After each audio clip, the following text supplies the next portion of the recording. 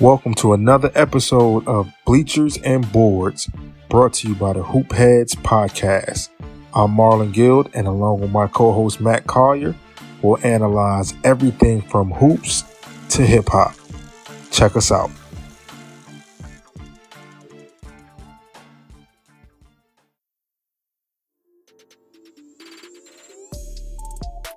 Hey Hoopheads, we all hate ankle sprains, and they happen way too often. Ankle injuries are the number one sports-related injury. Arise is trying to change that. With the iFast, your athletes get preventative protection and full mobility. Athletes no longer need to wear bulky braces that limit performance and give mediocre protection. Anyone playing sports should be using these products. Keep your athletes in the game. Don't wait for them to get hurt to take action. Visit www.arise.com, spelled A-R-Y-S-E,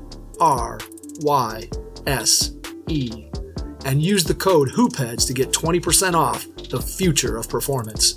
That's ARYSE.com with promo code HOOPHEADS to get 20% off.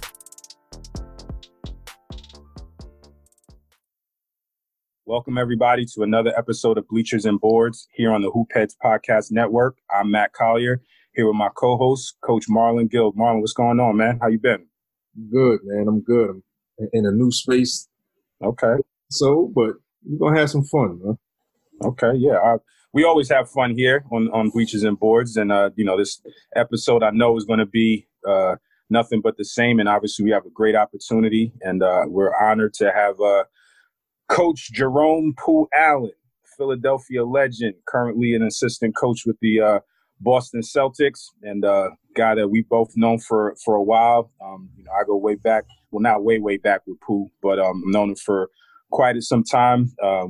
Worked for coach that he played for, actually, Coach Gil Jackson at Penn, who I worked for at Howard, and that's kind of how we got connected the first time, and obviously Pooh went on to great things at Penn, and then, an opportunity to coach in the NBA, which is awesome, but he also played in the NBA. So he's had a very storied and distinguished basketball career as a player and as a coach. So we're definitely fortunate to have him on the podcast with us tonight. So Pooh, how's it going, man?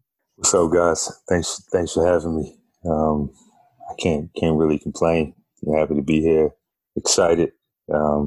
And looking forward to the conversation. Absolutely. No, this is a great opportunity for us to have a guy that's, like I said, had great experiences as a player as well as a coach, and coaching on the highest level now with not just on the highest level, but with a very successful organization and team and program. So this is a coup for us. So I'm fired up. How you feeling about it, Coach? Hey, man, for me, this is great. Like you said, man, having the chance to have a relationship with Pooh, not just on this podcast, but building that relationship over time. Shout out to our 12 inches over guys. Absolutely. It's kind of like family now, man. So looking forward. Definitely.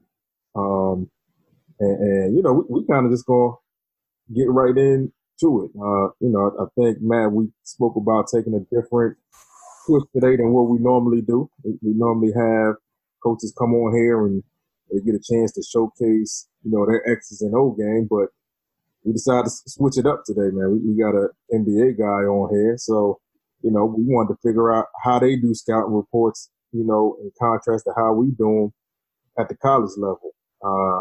So, cool, if you don't mind, man, just talk about some of the differences that you've seen, obviously being at the collegiate level and now being at the pro level, before, we get into what a scouting report would look like for us.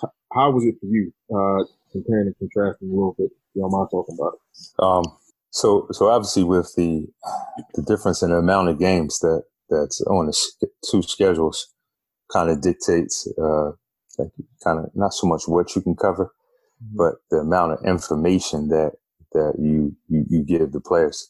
I think the amount of information that's required to know of coaches at both levels is the same, but the presentation, may be, a little different.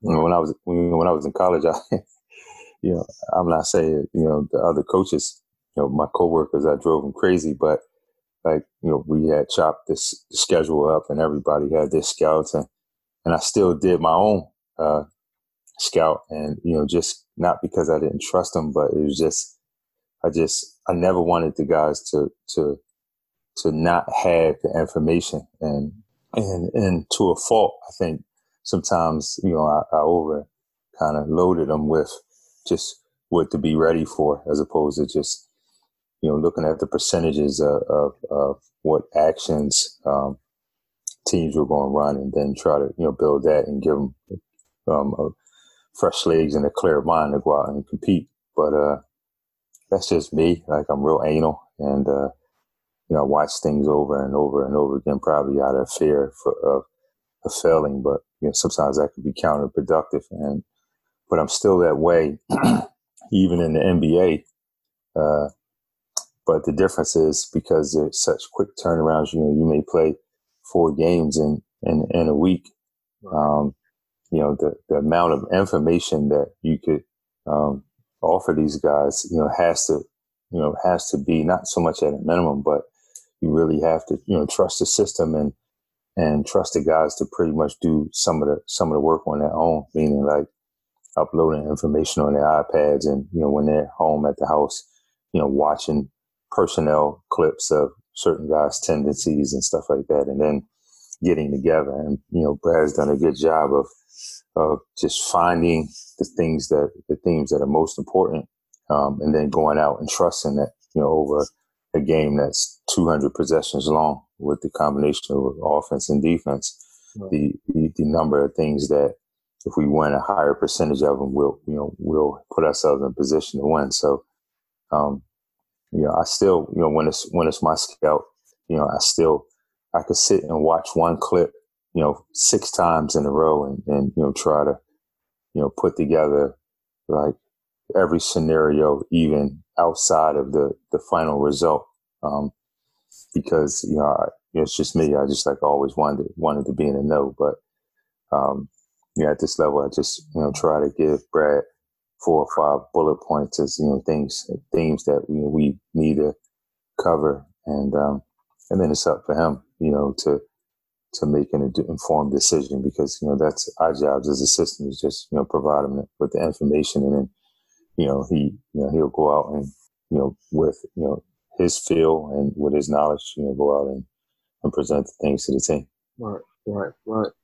I guess, for us at the collegiate level, and Matt, you can chime in on this too. Obviously, we play a 30 to 35 game schedule, whereas, for you guys, that's almost half a year, getting to that, right? So for us as assistants, and Matt, now you as a head coach, oftentimes the scouts are split up between the 3 assistants, right, at the collegiate level. Each guy gets about 10 to 12 games for the year. How was it for you guys in the NBA or over a course of 82 game season? Now, obviously, you have more people on staff, but how do you guys break that up, if you don't mind telling us? Yeah, so I guess I've only been in one place at this level, but I've had enough peers, and we talk about just things that are in place in different settings. I could speak confidently about how Brad breaks up the coaching staff duties, but like I said, some teams have offensive coordinators, some teams have defensive coordinators, guys that do all of the scouts, guys that are responsible for all of the progressions and install. But with Brad, since I've been here, my first 4 years was always 2 coaches on the offensive side of the ball, which is, we talked about is, we're responsible for our opponent's defensive analysis, how we're going to break teams down. This past year, he added a 3rd coach. So I went from, say, having 41 scouts during a year to 28 this past year. Coach Kara Lawson, who's the head coach at Duke now, she was on the offensive side of the ball. Herself and Scott Morrison had 27 scouts apiece, and I had 28. But, the first 4 years, I had 41. Scott Morrison had 41. And then before Scott came, it was myself and Jay Larineda. We each broke it up that way. But on the defensive side of the ball, there were always, 3 coaches, and they broke it up. Say it's 27, 27, and 28 as well. And, we were responsible for a written report and then a sorter or a video edit that, supports our findings and our ideas and our suggestions. And then we have 2 coaches that one is either in our player development group or the other one is in our video group that are responsible for personnel. So you'll always have 3 people working on one team at all times. Someone is responsible solely for personnel and tendencies. Another one's responsible for the defense. Another one's responsible for the offense. And so that's kind of like how Brad has broken it up. And it's sometimes when you got a back-to-back and you got a scout due on a day where the team is playing, it's your team, and then the next night you have that game as well, and it's time to present. You're talking about the Sixers, but really you're about to play Miami, and your mind is all over the place. So I commend all the guys who do on other teams who do all of the scouts. But I'm quite sure they got a handle on it, and they probably have subcommittees where they break stuff down, kind of like informally. So, now, Matt, how do you guys do it at Queens, man? So what we did it similar to what what we do, similar to what Pooh said, that I like my for our staff to be working on every game. So we do have a offensive coordinator, we have a defensive coordinator, and we have a player personnel. So on every scout, presentation wise and the written scouting report, every coach is adding something to the scouting report. And I believe that I like it that way because for the players, I like for them to know if they're on the bench and they have so if a guy's getting ready to check in the game and he has a question on a defensive assignment, he knows which assistant to, ask a question for. And same thing for me. If I want to ask a question in game, I know who I'm talking to, not, looking up and down the bench and trying to remember, oh, it's your scout today or it's your scout today. I just feel it's more efficient and also as an assistant, I didn't like when the game was going on and say it wasn't my scout and a player would ask me a question about, the specifics of, what was going on or whatever. And I didn't have a good answer for him because it wasn't my scout that day. And I have to say, oh, you have to ask the other coach. I didn't like that feeling as an assistant, not being informed on every game. And then, just also from an efficiency standpoint and also just to keep everybody engaged. I like that system better, of everybody working on the game every day. Well, not every day, but for every game and preparing that way. So that's how we do it. Right. And I guess, and both you guys could chime in on this. I guess that's kind of the new wave now. You have your offensive coordinator, you have your defensive coordinator or coordinators for each side of the ball.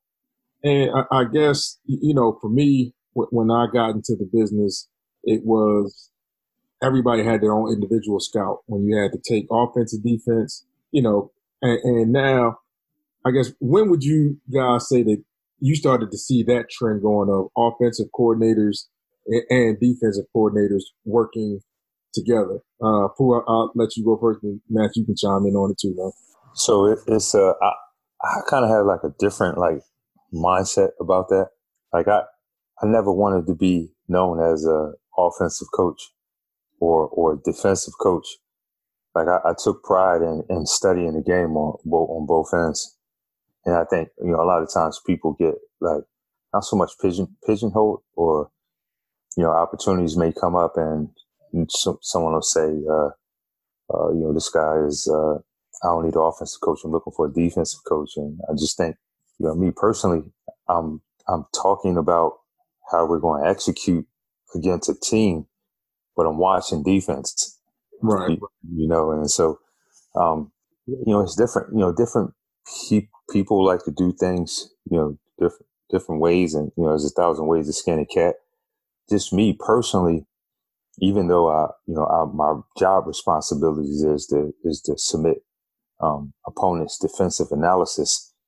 Like I study the game. So when we're in a staff meeting and we're talking about, why, Goran Dragic keeps getting over top of the ball screen, I don't want to be oblivious as to like the direction of the conversation. I want to say, if we're not great at the rim, we got to be great at the point of attack.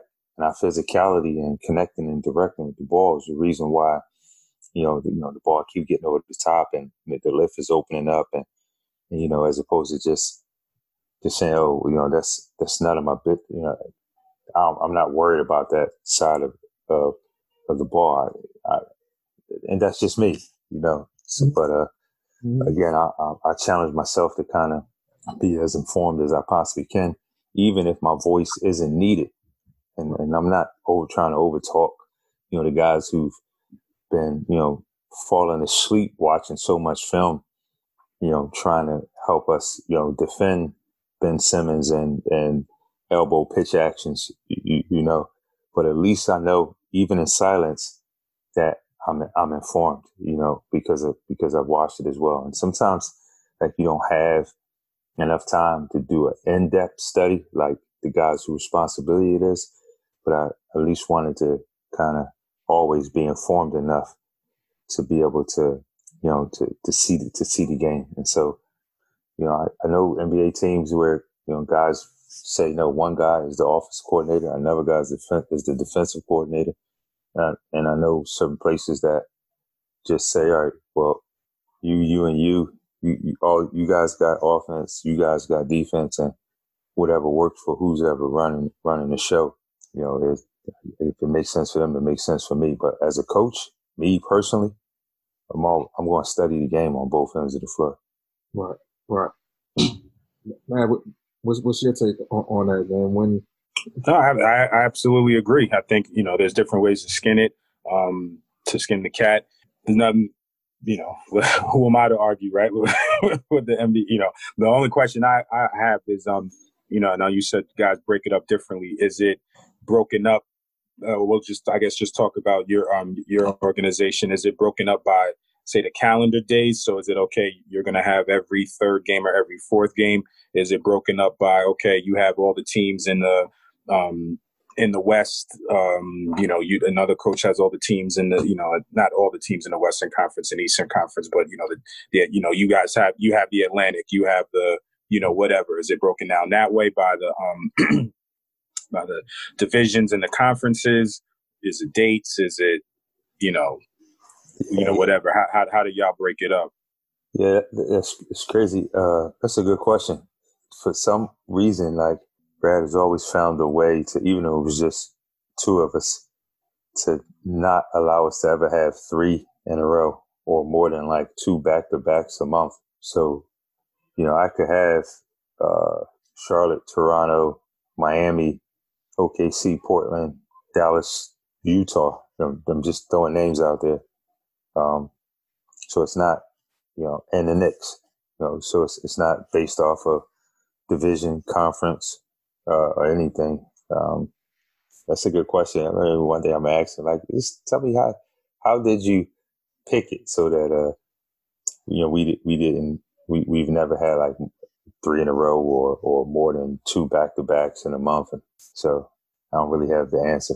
Nah, well, you know what? I kind of just wanted to show you, and like I said, before you came on, Matt and I were talking about this, how we do things at the collegiate level and how you guys do things in the league. So, I'll just share my screen and I'll break down the way a scouting report would look like for us here at Rider and, allow you to rip it apart, man, and break it down and get us better, all as coaches, man, for everybody that's listening and that's going to watch this on the podcast. I might be getting myself better. I'm not looking at this assuming like, I mean, that's me. I just want to see it and I was about to curse. See what I could learn. No doubt. Let me share my screen here. So first, I want to use. We played Arizona State last year, and for one, our scouting reports, they probably go no more than 2-3 pages. You try to get front and back and try to simplify as much as possible. So I guess I'll start with that. Like for you guys in the league, man, what's the average amount of pages you use for one scout report? I mean, I work for a guy who he want it on one page. Like it's not like, he wants the information, but it's like, think about who we're trying to relay the message or themes to. These guys, not so much that their attention span is short, but there are a lot of things going on. We playing 4 games in 7 days. Like, what really could they possibly retain? Right. And almost to the point where they almost got to turn the page like the next night. And so, a lot similar to what you present, and to be, whoever it is. We're playing Arizona State. We would state, their record. It'll be a little more. So my first 3 years, mm-hmm. The top part of the one page, let's just say it would be page and a half. The top part of the page would have just personnel, okay, and not necessarily because it wasn't in my report. Like, it had nothing to do with the tendencies of the personnel. So it would have just their personnel. And then it would be some analytical or statistical rankings, the things that, he deemed important. What are their defensive rankings in transition and 3-point attempts percentage, effective field goal percentage, turnover percentage, and offensive rebound. Just say just that simple. So it was like 5 or 6 numbers. Okay. And then it would, we would talk about a couple of bullet points, like, they are in actions. They give up, the most corner threes in the league, or they are,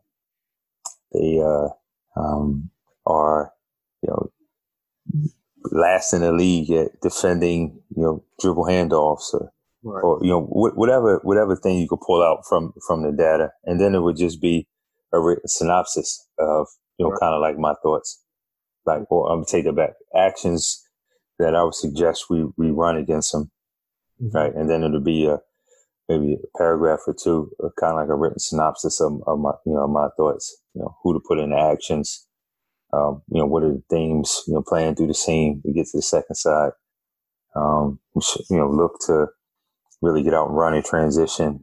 Joel Embiid struggles to get back. Just anything. So how it's laid out here is, it looks a lot similar in terms of the organization of it. Maybe in certain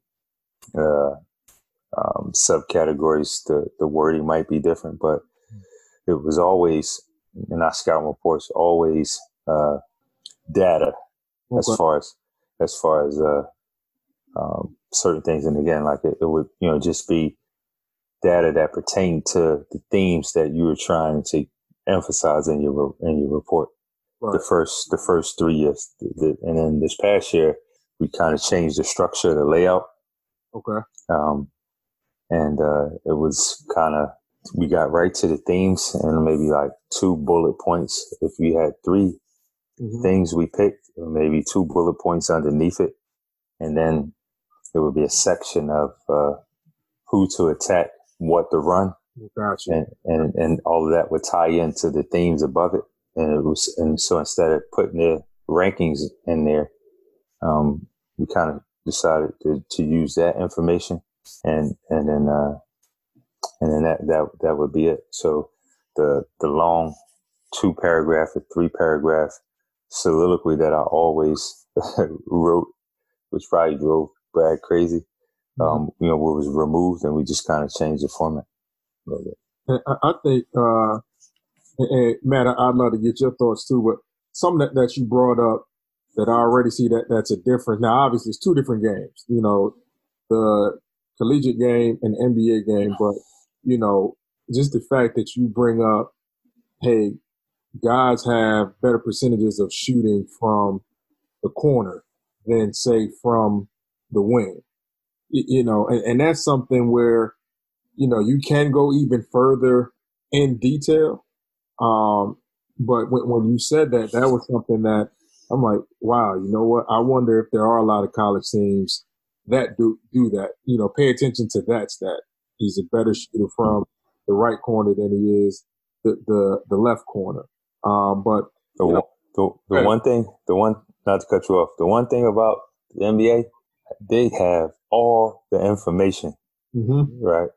And so, like, I mean, it's just crazy to me. Like they got this thing called heat charts where you could, they're on a graph, and it's like heat sensors that, you know, transfer on the paper that pretty much tell you like where the bulk of guys shoot their shots from. And like the things that, you know, you just not going to take away, or, you know, the things that, you know, you don't want to allow them to have without any resistance. You know, like, you know, Kevin Durant from the left elbow, like his shot chart is probably better than 70% of the guys in the league that get shots in the paint. You know, I'm just using it as an example. And so, like, what the information does is it kind of helps you to figure out, or helps Brad figure out what actions to call and run. And it's not necessarily, say, the person shooting the shot, but really like how many times are we providing that opportunity for guys on our team to, you know, to kind of get that shot. Like, if I said that Queens College is, you know, they overhelp, right? It's an overhelp team. They always pulled in, they always tagging. And then, if I'm saying that in the report, and then if you go back to some of the statistical rankings and, points per shot, and it says above the break, you know, they are last in the league. You know, teams are averaging 1.41 points per shot. You kind of make the connection that, okay, so when I'm calling the game, now I'm going to play a lot of corner field ball screens where the ball get over the top, or I'm going to run a dribble handoff with a pen down, dribble pitch, big roll out of it, and then lift behind, because, you know, the lift will be open. So as he is thinking about how he wants to call a game, it's certain calls that's connected to a team that overhelps. Right. And you know, I know I'm pretty much, you guys know what I'm saying, but all of the information is connected from the report to what he calls to the data that's being given to us. And we just try to condense it to the point where you just don't, you know, and like I said, overload the guys, and kind of keep it simple. But it's all like, even the same things right here on this report. It's all the same. It might just be presented, you know, a little different. Right. Now, Matt, how would you guys do it at Queens College, man? 1 page, 2 page. How do you guys do it there? It's similar. We try to do at a glance, and again, you know, the assistant that's in charge of whatever area, they're going to plug in their piece, so everybody is contributing to the whole scouting report. So, you know, the at a glance stuff, you know, if it's based on personnel, the personnel coach is going to put his, you know, bullet points in. The offensive coach is going to put his bullet points in. Defensive coach is going to put his bullet points in, and then we roll from there. You know, with the keys to the game, I let them collaborate on, you know, maybe I don't really dictate, okay, you have 1 bullet point, you have 2, you know, like that as far as the keys to victory type of thing, because we do that as well. Kind of like sum it up. I let them kind of talk with each other, but we don't want it to be 15 keys to victory, right? We want to keep it, maybe to 5 or 6 at maximum. So I kind of let them dictate what those 2 things are that they feel are most important. Or for one game, it might be, 4 defensive things and 2 offensive, or vice versa. So I kind of give them the freedom to express that. And then I also let them do the board prior to the game as well, just so they and then speak on it during their time. Okay. And, I'll pose it to the both of you guys. What we try to do at Rider, I'm sure everybody does the same. We have our matchups of who will be guarding who you start out with. And then, we try to give 2 or 3 bullet points on each guy and probably highlight one thing more than the other 2 so that our guys know that, hey, all right, if that's highlighted or bolded, I really got to pay attention to this. So I'll pose that to both of you guys, and then before I get into the film. But how do you guys do that? Just talking about the personnel and each guy. It's pretty much the same. As I was thinking about it, like if you think about the whole of a team, right? Maybe I was misleading when I just talked about try to have a page or a page and a half. But if you think about the totality of the team we're about to play, who's ever responsible for the opponent's offensive analysis, meaning right what our defensive emphasis should be. They're presenting a report to Brad as well, right? So now that's a page and a half. I don't do fractions well, but I know 1.5 plus 1.5 is 3, right? And then you have a personnel, report and a personnel edit. And so he's probably getting, 4 to, say 5 pages max from each team that he's getting himself. Right. And so like, just because I don't get the personnel report doesn't mean that it's not one written, but I do know that our guys will get, like, say, an extended personnel edit on their iPads if they ask for it, or they'll get the condensed personnel edit right before we walk out on the floor. That's how, Brad, likes to do it. Literally, we go personnel, defensive analysis. All right, let's bring it in. Let's go. Family together, right?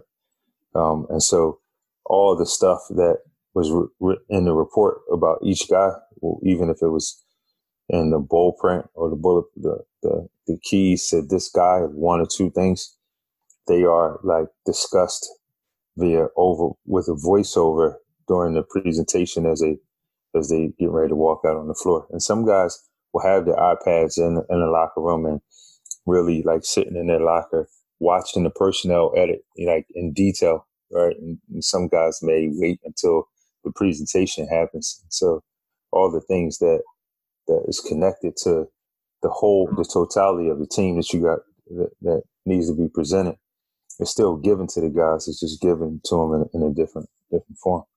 Right. Matt, for you, man, how to same thing along those same lines? Or? Yeah. I would say, we try to get a general overview of everything. But Pooh, I have a question about, because this is something I've been kicking back and forth, during this off season, is how would you describe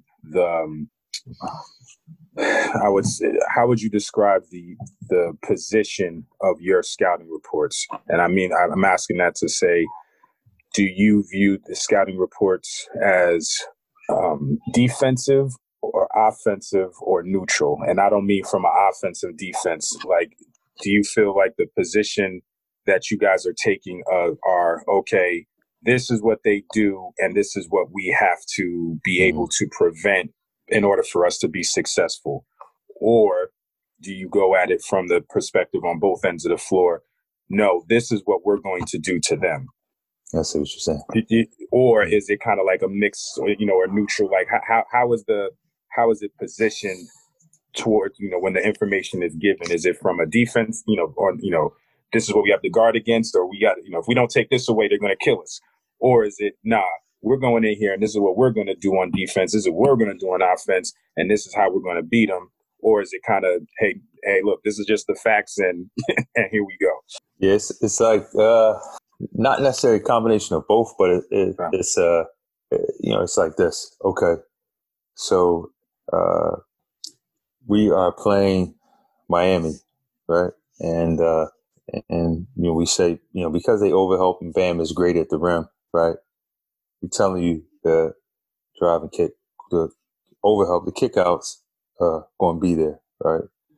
And so when I'm presenting it, I'm presenting the information, I try to give examples of both positive and negative of these are the keys to being successful offensively. We still don't know whether the ball going to go. We can get 40 open threes all night, and sometimes the ball just don't go in, right? But what do? You coach and celebrate the right place, right? Or you just get better players, right? So even if we get open shots and we miss them, there's like certain this category expected shot value. Sometimes it drives me crazy, right? But what it did was say to me that on the nights when you just don't make certain shots, right? You say, we got some good looks. They just didn't go down tonight. But over a larger sample size, majority of the time those shots won't go down, and you celebrate that, right? Or you say, man, we need to get some guys there that could just make shots. You know what I'm saying? So for me, I always try to present the information such that if we execute, right, if we play with pace, right, if we have an overall understanding of their defensive objective, right, we could pick anybody apart, right? And so, is it positive? Is it about us? Is it about them?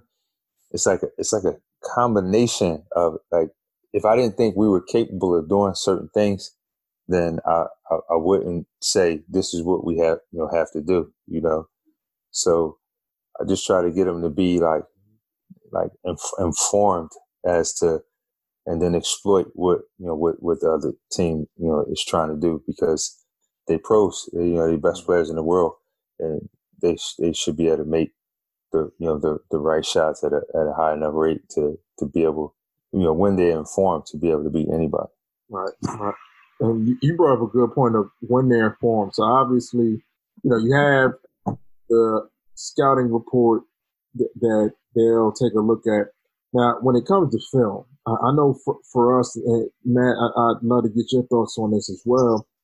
We often have, unless you're playing that Friday, Sunday, or Thursday, Friday game, you got 3 or 4 days to prepare for a game. So I know for us, if I'm putting an edit together, it'll be about 15 minutes long. And that'll be personnel, their tendencies, transition, their sets. And then if they do something, well, we might have to watch out for out of a timeout, things of that nature. So over those 3 days, that film session, I'm probably going 5 minutes, where, those 5 minutes in real time, can be 20 minutes. How do you guys do it? With the quick turnaround, or if you have some time, what's the average time for an edit that you would show the players? Me? Yeah. I'm sorry. I mean, to me, I'm crazy. So nothing wrong with that. You're a coach, so we all got a little crazy. Yeah, and I've gotten better. Working for a guy that he efficient with his time, and so and what I found, I would be like, no, but I forgot about this. We gotta make sure that they know this, and he found a way of hitting on, because again, our practice time is limited, and found a way of hitting on like 4 or 5 key things, and we just ride, and we just say, we're gonna use the season to get better at some of the other things. Like I was telling Tom, where we, I was saying, we came on zone. We never worked on zone, and we got up in one game, and middle of the third, the rest of the game to the end of the fourth, we stayed in zone. He was like, yeah, it's gonna be great, footage to have, and we get some practice at it. And so, what if I had to do it all over again, or just say at this level, I had an opportunity to be responsible for putting the clock on certain segments and how much time. I would say I would probably, if I could, just on offense and defense, probably wouldn't spend no more than 10 minutes a meeting on certain things. Mm-hmm. Again, like, how much of this are they really retaining? And then the pros take the initiative to study stuff on their own. Sometimes they'll come back and ask questions later, or will ask for, yo, let me get all my pick and rolls, or what are they doing on wedge action, or what have they been killing teams on? They'll ask for the information, but Brad, like, he gonna get to it, pick a couple things and get out of it, and then figure the other stuff out as the game goes on, and just trust our kind of base system, and he'll make adjustments on the fly, and things will be going on in the game, and he'll have that feel and say, all right, now we coming out of the timeout. We going blitz. Kyle Lowry coming out of the right corner with their stag action, right? Because he likes to come off going right to left, and no matter who's there, he's making a shot. And so, all right, the next time out, he may say, all right, now let's three-way it, and my point in saying all that is that giving them different looks, that's kind of like wrapped around our base. Mm-hmm. It's just like, all right, well, he didn't say and practice that we didn't practice. This is all we doing. He may say, all right, guys, all right, we're walking through it. So now, now let's three-way it. And then he'll say, be ready in the game to, three-way this action. And guys make mistakes. You'd be like, Daniel Tice might not have screamed it loud enough, and maybe Jaylen Brown said, I didn't hear him. And he's like, we just said, out of timeout, three-way. So, all right, you got it. So, they make mistakes, but he does an excellent job of making adjustments on the fly. Yeah. Matt, for you guys, man, how long do you spend, with the film session leading into a game? And, what have you learned from the coaches that you've been around? I see you smile, so I know where you're going with this. So I learned very long film sessions. I tried to shorten them. But like Pooh said, you do get caught up as a coach sometime, and I want my guys to be prepared for everything. I want them to see everything. So I'm trending more to shortening the film sessions. We used to break it up like, okay, our league was Wednesday, Saturday. So it would be broken up like, okay, we come in on Monday for the Wednesday game. Before practice, we're going to watch some X's and O's stuff, right? So now when we go up on the floor and we're going over it, the guys have seen it on film. And then now when we try to, work on the action, they have a little bit of a frame of reference. Then Tuesday, come in before practice, we're going to watch the personnel. Okay. So just so they have a little bit of a feel. This is the guys. This is what they do. Okay. So this is the action that they ran. The shooter's going to be here. The role guy's going to be here, try to, give it a little bit more context. And then on Wednesday, after shoot around, now we're going to watch everything, so, that's how we were doing it. I'm kind of trending towards doing less video and again, maybe making it just more about us. So even if we are watching video, it's going to be more about what we're going to do as opposed to the opponent. I think I'm, going to experiment with that a little bit to see how it goes, just to try something different. And, just from a mentality standpoint, I'm thinking about shifting how we've done film in the past. So, I'm still going through it. I'm still, working through it. I agree with Pooh that I'm probably still going to, watch all the film for myself and know every different option that they run out of this play and, all the different things and drive myself crazy and watch all the film till my eyes bleed, right? And have that, so I know what's going on. But as far as what we share with the players, I'm thinking about transitioning a little bit and lessening, watching as much film of the opponents, still having them be prepared, but watching a little bit less film on the opponents. And if we are watching film, spending more time on us and getting better. So that's something I'm, putting in place for the upcoming seasons. Got it. Now, Matt and I talk about this often, and I want us all to give something before we get to the crazy side of the interview, the spicy part that we like, right? But as an assistant, and man, I want yours as well, man. And Pooh, you brought it up. How much is too much, right? So I remember I was at a school and we were playing a high major team. It was Moscow. And, when you have everything in your mind ready to go, you know exactly what they're going to run. And you get to that point of how much is too much. And we've all been there, right? And it's like, yeah, I got to show one more thing.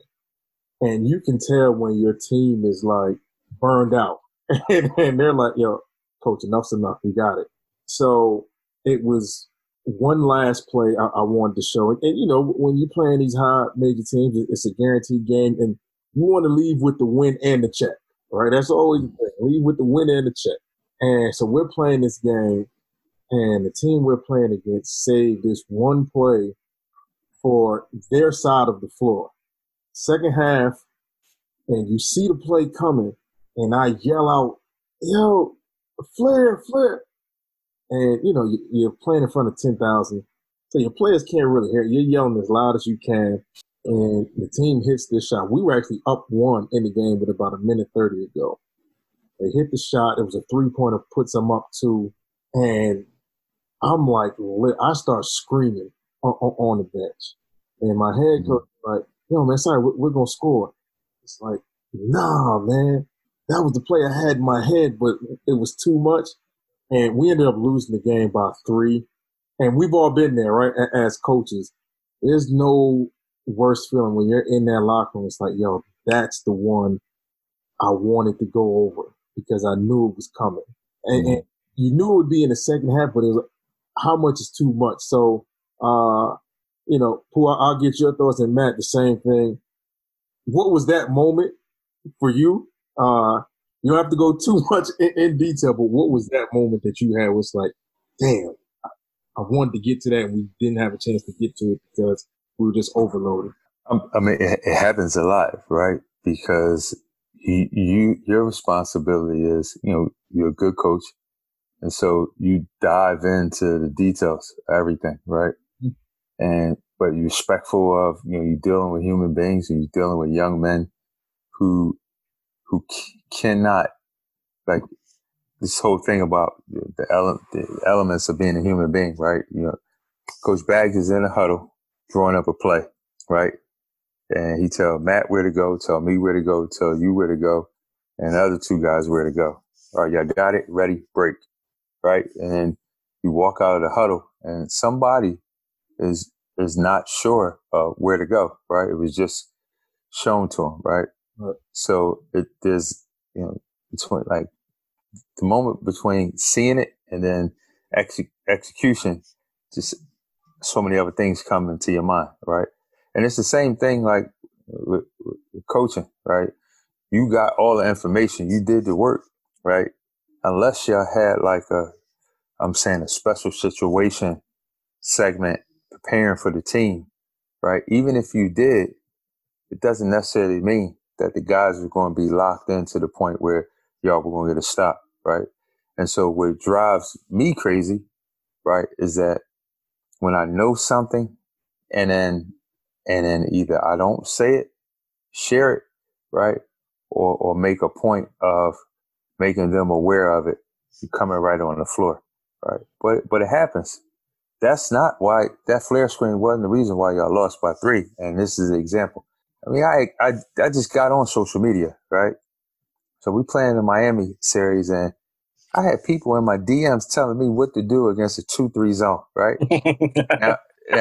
now Brad we played Toronto. They threw everything at us. Triangle 1-2, boxing 1, 2-1-2 matchup, 2-3 matchup. They blitzed us. They switched everything. And Brad just, got out of our guys what we need to get out of it, be able to execute. And so why I say that is for this reason. All of a sudden now, like, it was as if we forgot everything, we knew about the game. Mm-hmm. And so people was harping on, you guys don't know how to attack a zone and you NBA, you pros. And I just was like, all right, we lost the game by 3, right? We gave up 42 points in transition and offensive rebounds, right? 42. If we just rebound and get back in transition, the narrative is completely different. Right. And so my point in saying that is that as much as it drove you crazy and it drives me crazy when you have something, but you say, it's probably too much, it's like, which they might not have remembered, or they could have remembered and the team still would have scored. We lose games because of the basics of the game. Right. It don't come down to, final. It's like, it's the summation of one possession games. It always comes back to defense, rebounding, right? Shot selection, right? Again, I'm saying we have 42 points and transition to offensive rebound. If we instead of watching the trajectory of the ball, the flight of the ball, if we make the contact on a corner crash 2 times, if we do it, we win the basketball game. And we're not talking about the issues executing against the zone. We're not talking about the flare screen on the backside when they hit the 3 and put them up 2. You know what I'm saying? So to kind of take a little bit of pressure off yourself, you got to keep and I'm going to keep studying teams, finding out what they, what they like to do, the small details, the special situations. And that's for us. But transferring the information, being efficient with it to the point where, let's get our guys to do these things at a higher rate. And majority of the time, not all the time, majority of the time, we'll end up, winning the game. That's the only way I'm able to sleep at night. And I could be wrong. Mm-hmm. Matt, same thing for you, man. You know what? That's exactly where my head is now. And I was the opposite. I was that we gotta go over every play. They're gonna kill us with this play, and this is the trick play, and we gotta be ready. And as a coach, it makes you feel good if you stop it one time, and then. But you know what? And I don't want to go too long with this, but I had a conversation with my team over during the break, and we were talking about getting over the hump, of playing at the top of the league and beating the good teams. And they talked about it. They said, we go over all the plays and we know them and we're calling out the actions and we go over it in practice and everything. And they threw it back on me. Right. And they said, you prepare us. Right. We have everything and we watch the video and we go over everything on the floor. And they said, OK, they run the action that we went over and then they bang a 3. And then they look over to the bench and they see my facial expression of, yo, we went over this. How did y'all just give that up? And they said it actually deflates them because it's you know what? We went over it and we might have been quote unquote prepared for it, but it happened. And then now it's we went over this. And then now it's like a self-fulfilling prophecy. Like I told y'all this was going to happen. Y'all didn't pay it, whatever. It happened. And then now, boom, here we are in the moment. And so back to what I was saying about the video, like I'm trying to change my mentality, like to go with what Pooh was saying, to put these guys in the type of space where it's like, you know what, we're going to be okay if we focus on us and what we do. If we get all the rebounds we're supposed to get, if we make the shots that we're supposed to make, if we make the cuts that we're supposed to make, if we make the extra passes that we're supposed to make, the game will take care of itself. And it won't be we lost the game because of that flare screen or because of that, triple stagger that that we saw on film twice that we like, oh, that's a doozy, but we didn't go over it in the game, or we didn't go over it in practice. That if you trust in your guys and you trust in on what you've emphasized and the things that's going to make you a good team, that you have to have confidence in, if we play our game and do what we're supposed to do, we're going to be okay, and just and live and die with that. And I it's as a coach is that learned a different way, that letting go of the preparation or the whatever is not easy, but I'm going to do it. I made the decision that that's what I'm going to do. I'm just going to focus on us, focus on what we do, show them a couple of things, and just go in with the confidence and give them the confidence that guys, don't worry about the trick play that they ran twice all year that we didn't go over. Just play our game of basketball. If they make a shot, we're going to come down. We're going to make 1-2 because this is what we do. They make a play. Okay, we're going to come down. We're going to get a stop, and just go at it from that mentality instead of worrying about, the like you said, the play that they run 5% of the time, but it's tricky and, getting all caught up in that and we got to go over it. It's not easy. It's not easy. And like I said, right, I haven't done it yet. So this is all, speculation that I'm talking right now, but that's kind of the mentality. I think I'm going to try that mentality and see where that gets us.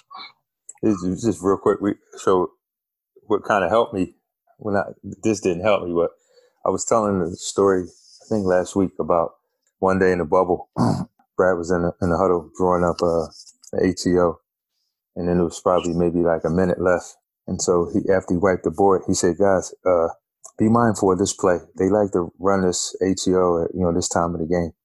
He draws up one of the other team's plays. He's going to catch at the elbow. He's going to stagger away. He's going to curl it. Guy going to come back. Going to dribble pitch it. And they going to lift behind. Team came out, ran that exact play that he just drew up, and they still scored, right? He did it later on in the game, same thing, another play, right? In the second half, drew up their play. They came out, ran that play, and scored again. My point is saying is that either our guys were just worried about scoring on the ATO that he drew up and wasn't locked in, to the defensive side of the ball, but it was just the man was prepared. Mm-hmm. He knew he knew them inside and out. As coaches, our job is to be prepared. A lot of times it doesn't translate to successful winning possessions, but over the course of a game, if your base is what it is, and you got the information, the guys are informed about how to attack them, how to defend them. There are enough possessions that if you win a higher percentage of them, 9 times out of 10 you'll win the game. And that's something I had to learn, Matt, because I would be snapping. I told you the flare screen was coming. You don't listen. What's wrong with you? But I bet you if little baby was saying, something, or if Meek was saying something, I bet you'd be locked in right on it. Mm-hmm. Yeah, tripping. Yeah. And they said that. They said for me, I don't really have to say anything. They just, they get beat on that play. They just look over the bench, and I'm just staring. I'm just staring at them. So even whether you flip on them or don't say anything, it's they know. You know what I mean? And it's like you have that look on your face, like, man, we went over this, and y'all still got beat on it. And but they said what it actually does is you think you're preparing them, and that it's going to increase their confidence. But they actually said in a way at times, not every time, that information, that if the self-fulfilling prophecy comes through, it actually decreases their confidence. And that was like, when they first said it, it was kind of profound. And I was like, okay, that's really deep that they're saying this. At first, I kind of took it as a cop-out. I'm not going to lie, right? I was just like, all right, y'all just making excuses for getting beat on something that we spent a lot of time on. But I said, you know what? Okay, if that's how y'all feel, okay. And that you're telling me that's the reality of what happens in these games, then you know what? Okay. I'm going to listen to that. I'm going to respect that y'all are saying that, and I'm going to try to reverse that mentality and get y'all out of that mentality where y'all feel, deflated because of the self-fulfilling prophecy, where we're just going to focus on us then. Like I said, we'll still know what, kind of what they're doing. I'm going to know what's going on, but you know what? I'm going to just give y'all the confidence to just go out and make plays and do what we do and not be so consumed on, this play that we went over 20 times in practice, because we're going to go over our stuff 20 times. And, we're going to use that time to go over our stuff 20 times. So y'all know, okay, when we get the ball or we're on defense, we know we're going to get this stop because this is what we do, and just try to switch that mentality. So, I'm going to try it. I'm going to try it. It's not, may not be easy, but, I'm going to listen to the guys and say, you know what, let's try it this way. Sometimes my fault, Mark. Last thing I said, sometimes, right, it'll be, you have I'm not going to name the name of the player. I'm not going to say the name of the players. But here's our system, right, at Queens. We're a writer. Anytime there's a step-up pick and roll happens and the guard mouses it, we got inch out on the backside, right? And the action happens. Guys don't inch out.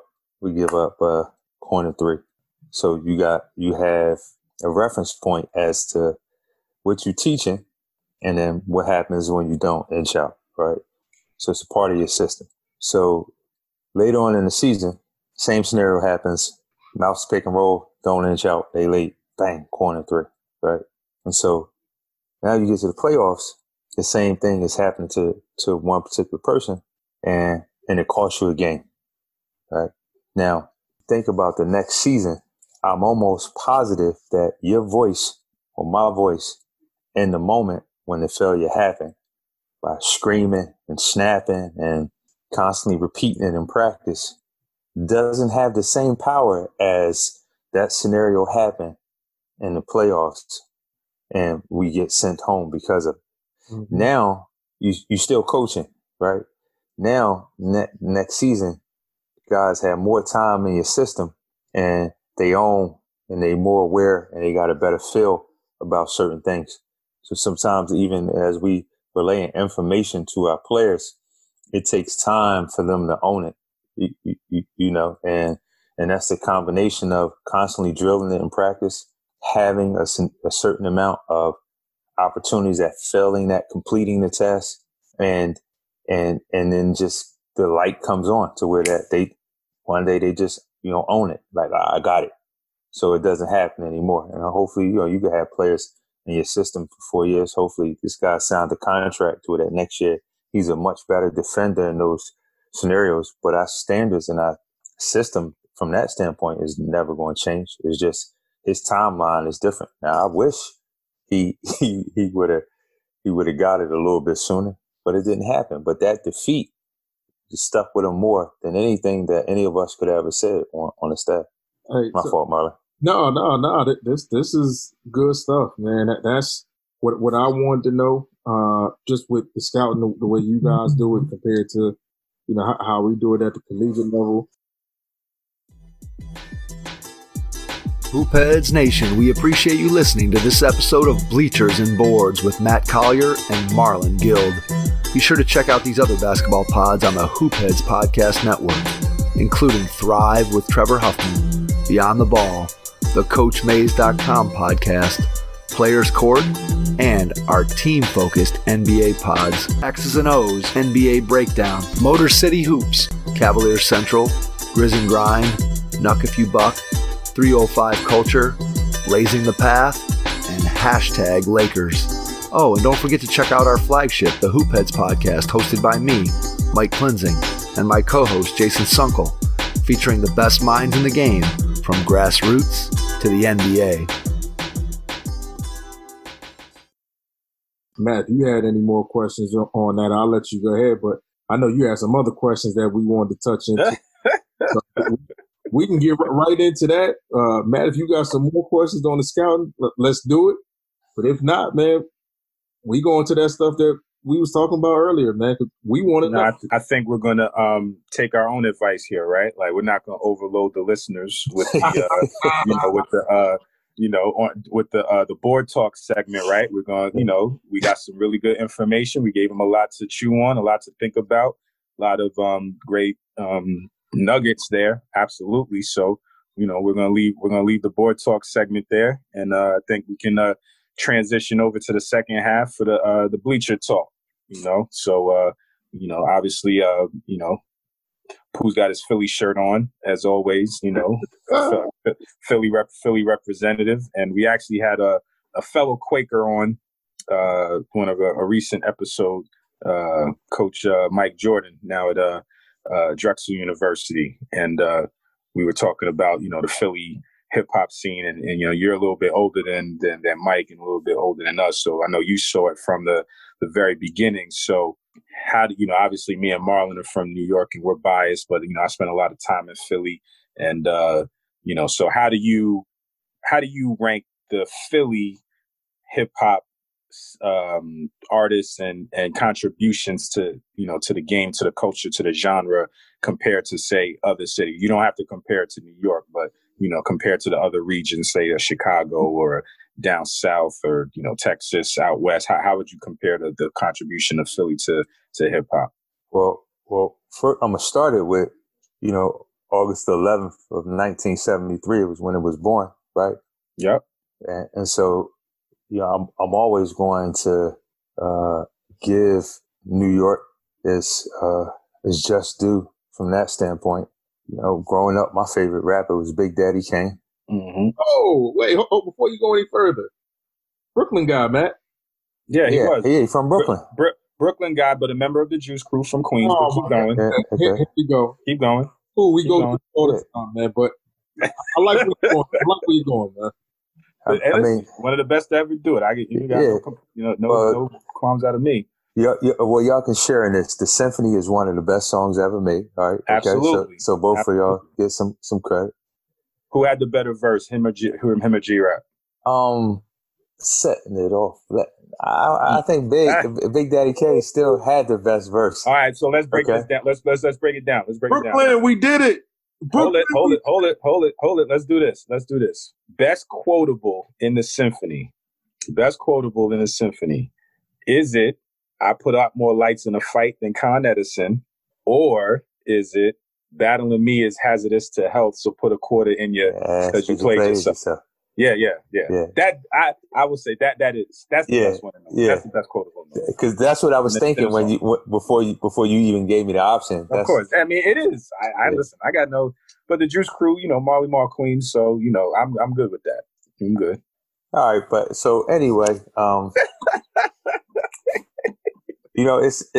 it's funny. Like you talk about Philly and like hip hop. Right, and you try to compare it in terms of significance, throughout the nation and with other, other places in the country. You had like people that really, really like has had a cultural impact, right? Mm-hmm. So if you took somebody that wasn't from Queens or wasn't from Brooklyn or wasn't from Philly, and you talk to them about the geography of hip hop, it's not like they're gonna say, they're gonna have Philly on that list, right? Right. Separately, right? They, you can talk about, New Orleans and Master P, or you're going to talk about Dre and Snoop and Ice Cube and, and Compton. You can talk about Too Short up in Oakland. You're going to talk about UGK and, and in Texas, 8 Ball and MJG and Memphis. You can go to different, parts of the country and people like will be able to extract artists that made big significant contributions. You probably really going to either have to be from Philly or be a hip hop connoisseur to be like, Schoolie D was in, Kings of, it's, PSK. What does that mean? That was, one of the theme songs to Kings of New York. Nobody's going to be like, 3 Times Dope and EST from, Funky Dividends. They not really going, unless you're a true, hip hop head. Everybody know Will, Will Smith just because of his fame. But, they can't recite Brand New Funk. You know what I'm saying? They going to more so be able to recite the theme song to Fresh Prince of Bel-Air. Summertime's a Philly classic. Bro. Oh yeah. That's a classic. Yeah, for sure. But like, we had this debate over who's had more significance in a hip hop scene. Was it, Beanie Sigel, or was it Meek, right? And, Meek, probably has had, more, I don't want to say commercial success because he's not a commercial artist, but he's had more success, I can't even say, I don't even want to say recently, but I'm just saying he had more success. But, when Beans was at his peak, lyrically, like he was up there. But best to ever do it in my book. Yeah, I even think like ever do it. I even think like Gilly. Well, now he's the king now, but Gilly lyrically was like he was sharp, and so Cassidy had his little run too. Cassidy had his little run, and as much as I love Flipside, the song. I wasn't like, was a bang. And you know what we do is a classic.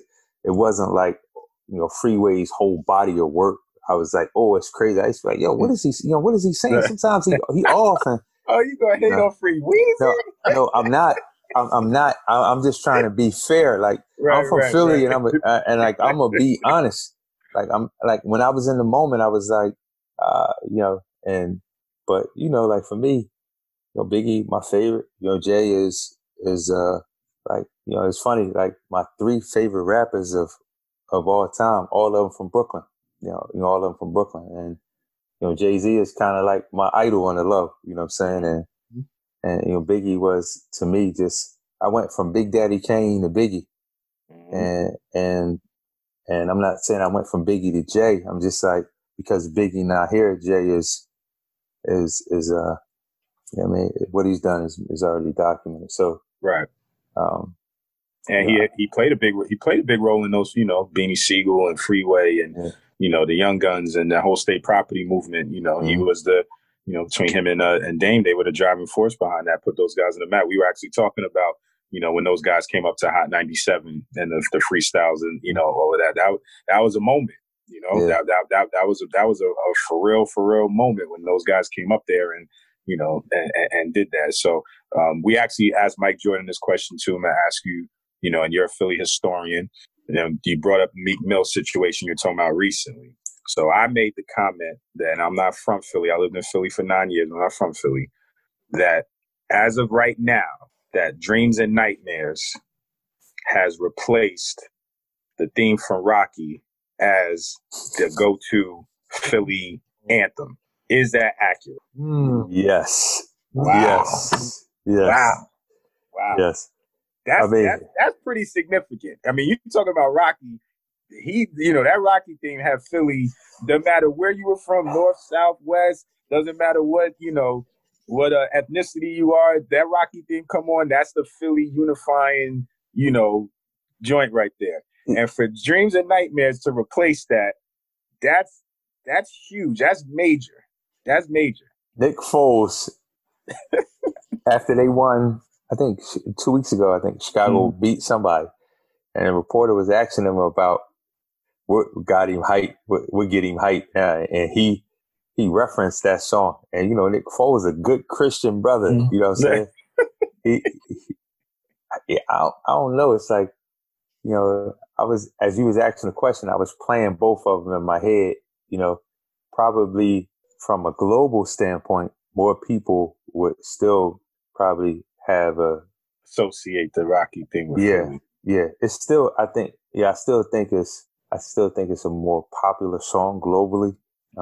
But you know, if you asking me, you know, I would say, yeah, it might have replaced that joint. I think everybody in Philly now, they hear that. Anything happens. So whatever the major event in Philadelphia, whatever that next thing is. So I don't know what that would be. Let's say whatever that next thing is, and you can only invite one person to bring the city together.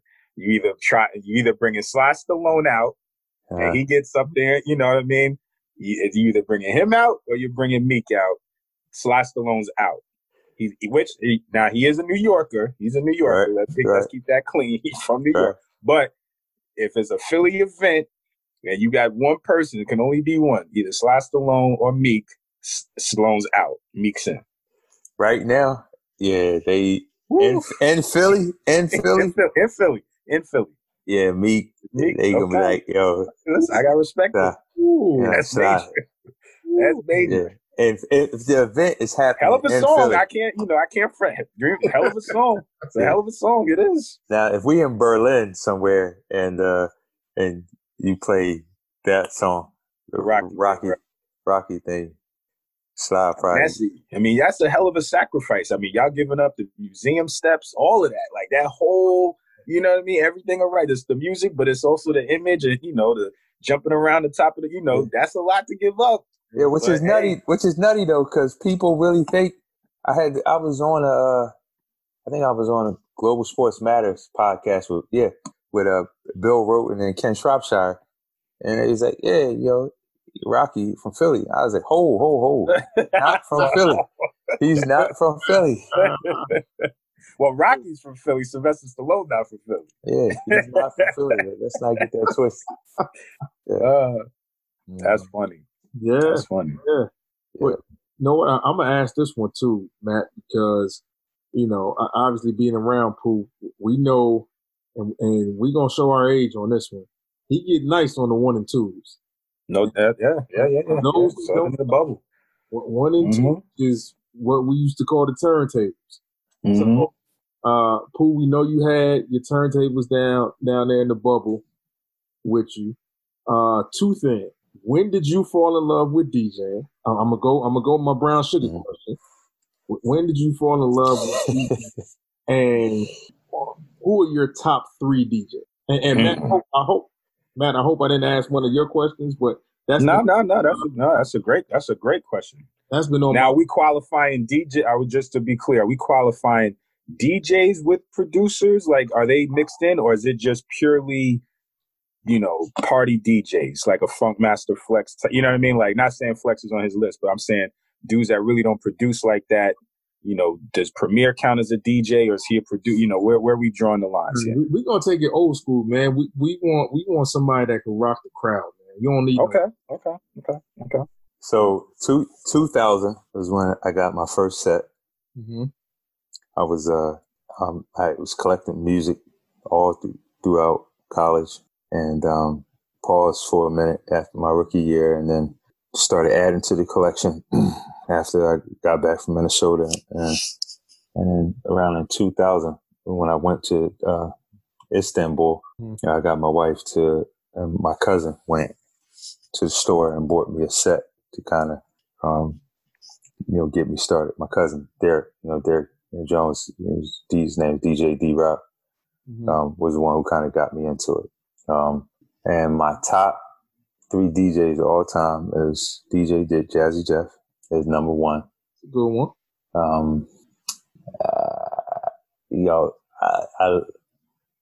Kid Capri is probably number 2.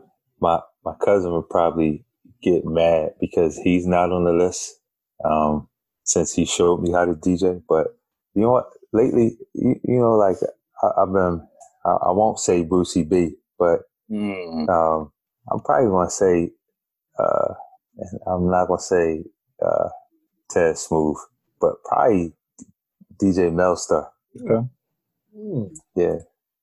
Yeah.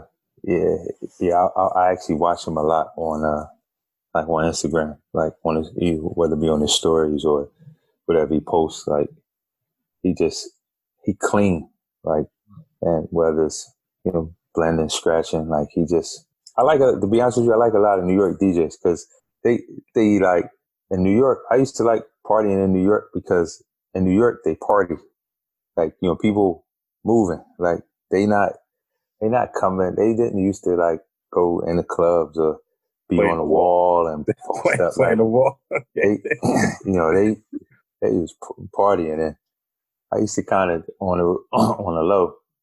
I used to go up to New York a lot with Reggie Freeman, and Tyrone Grant and Dwayne Woodward, who's the assistant coach at Seton Hall.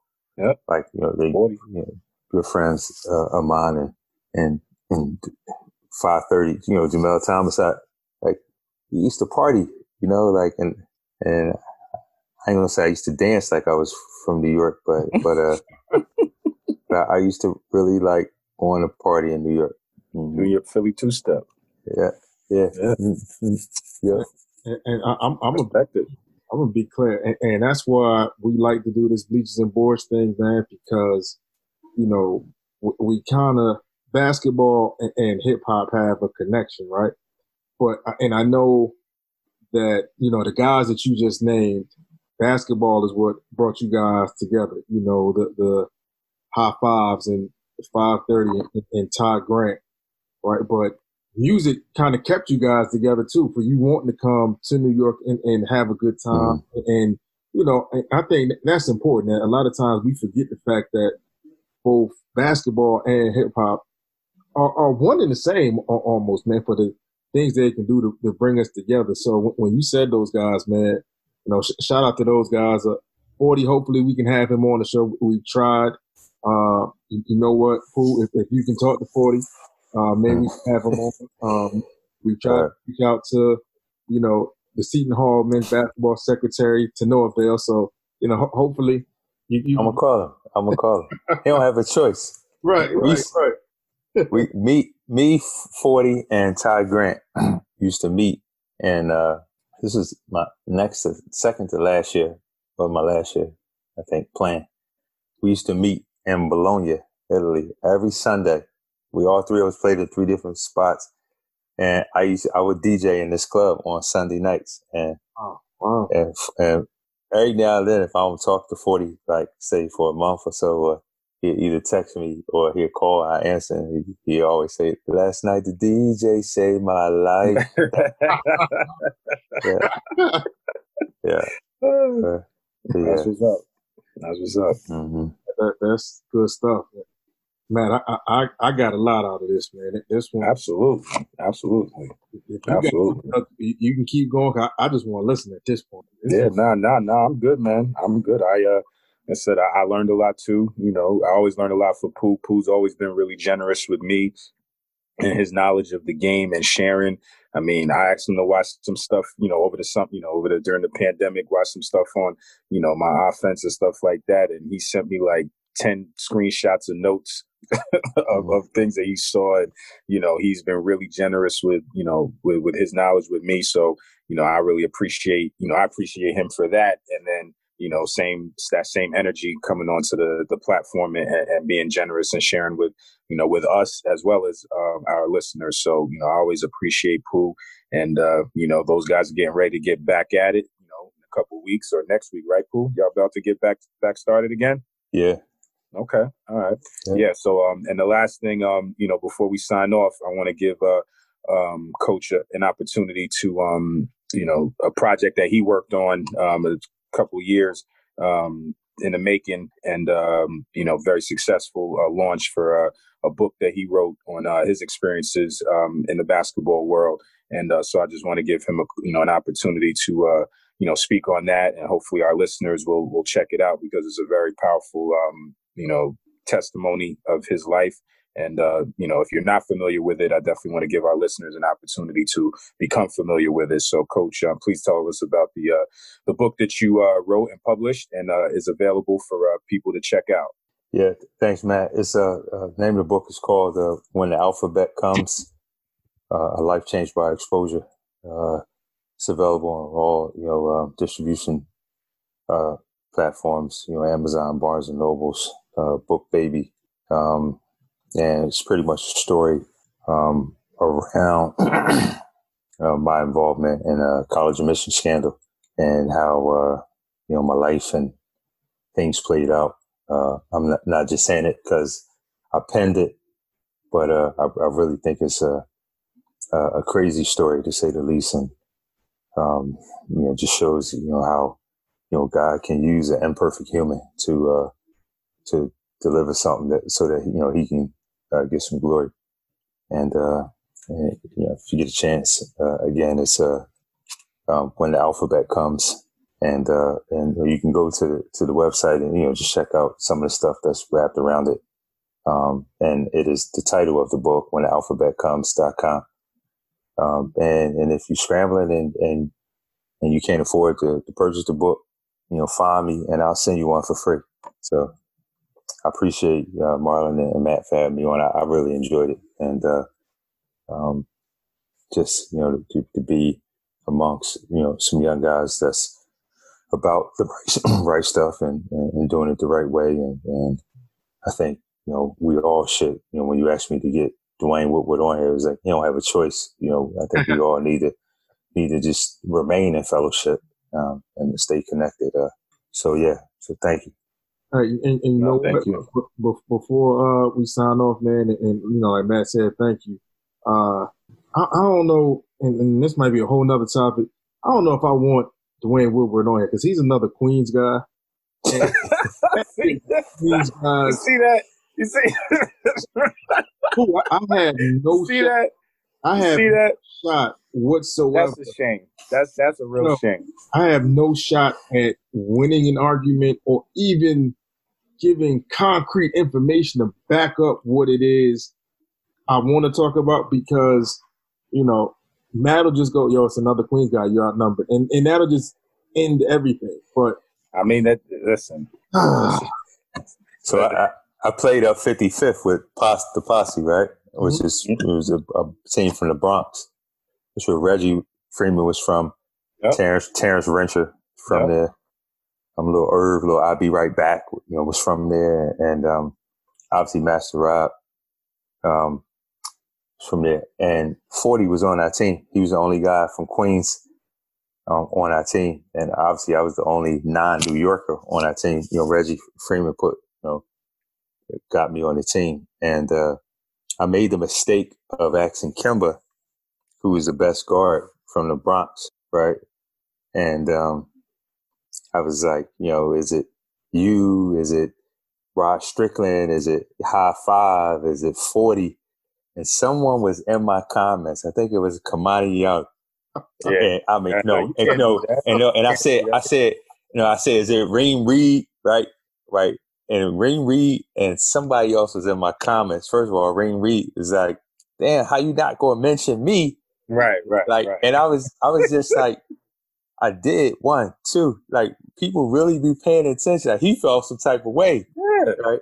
And then I think it was Kamani is like, 40 is not from you're not from the Bronx. 40. He from Queens. The Bronx is not getting 40. I was like, no, my sir. fault. We were always on the same team. Somebody might have thought I was from the Bronx, right? No, sir. No, sir. Yeah. We got to stick together, man. We get a lot of hate, and you know what I mean? We got to stick together, Okay. But we hold the city down, and they all know it, but it's just, Molly, you got it, man. You've had enough. Bronx keep on making it. Nah, I ain't gonna finish that line. My fault. Yeah. Because you shouldn't finish it because it's not accurate. It was but that's another episode. Another episode. All right. You know what, Matt? Cool. Appreciate it, man.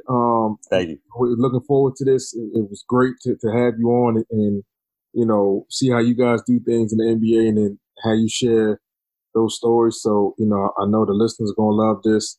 So for me personally, thank you. And Matt, I'll let you take us out, man. Once again, appreciate Coach Jerome Allen of the Boston Celtics for his generosity with us, with our listeners, on another great episode of Bleachers and Boards. Please subscribe, rate, comment, follow us on social media, on all of our platforms. Check out our YouTube page, Bleachers and Boards for everything. And, once again, for myself, Matt Collier, my co-host Marlon Guild, and Pooh Allen, have another great episode here. Feel free to check it out, and we'll see you on the next one. Take care. If you have an existing podcast or are looking to launch your own pod but aren't sure where to start, the team at My Podcast Manager can help. Our podcast team works behind the scenes so you can do what you do best. We'll help you launch your podcast, make it sound great, and free up your time for the more enjoyable parts of podcasting. If you're ready to put your podcast editing, production, and promotion on autopilot with a trusted team of podcasting professionals, visit mypodcastmanager.com to get started.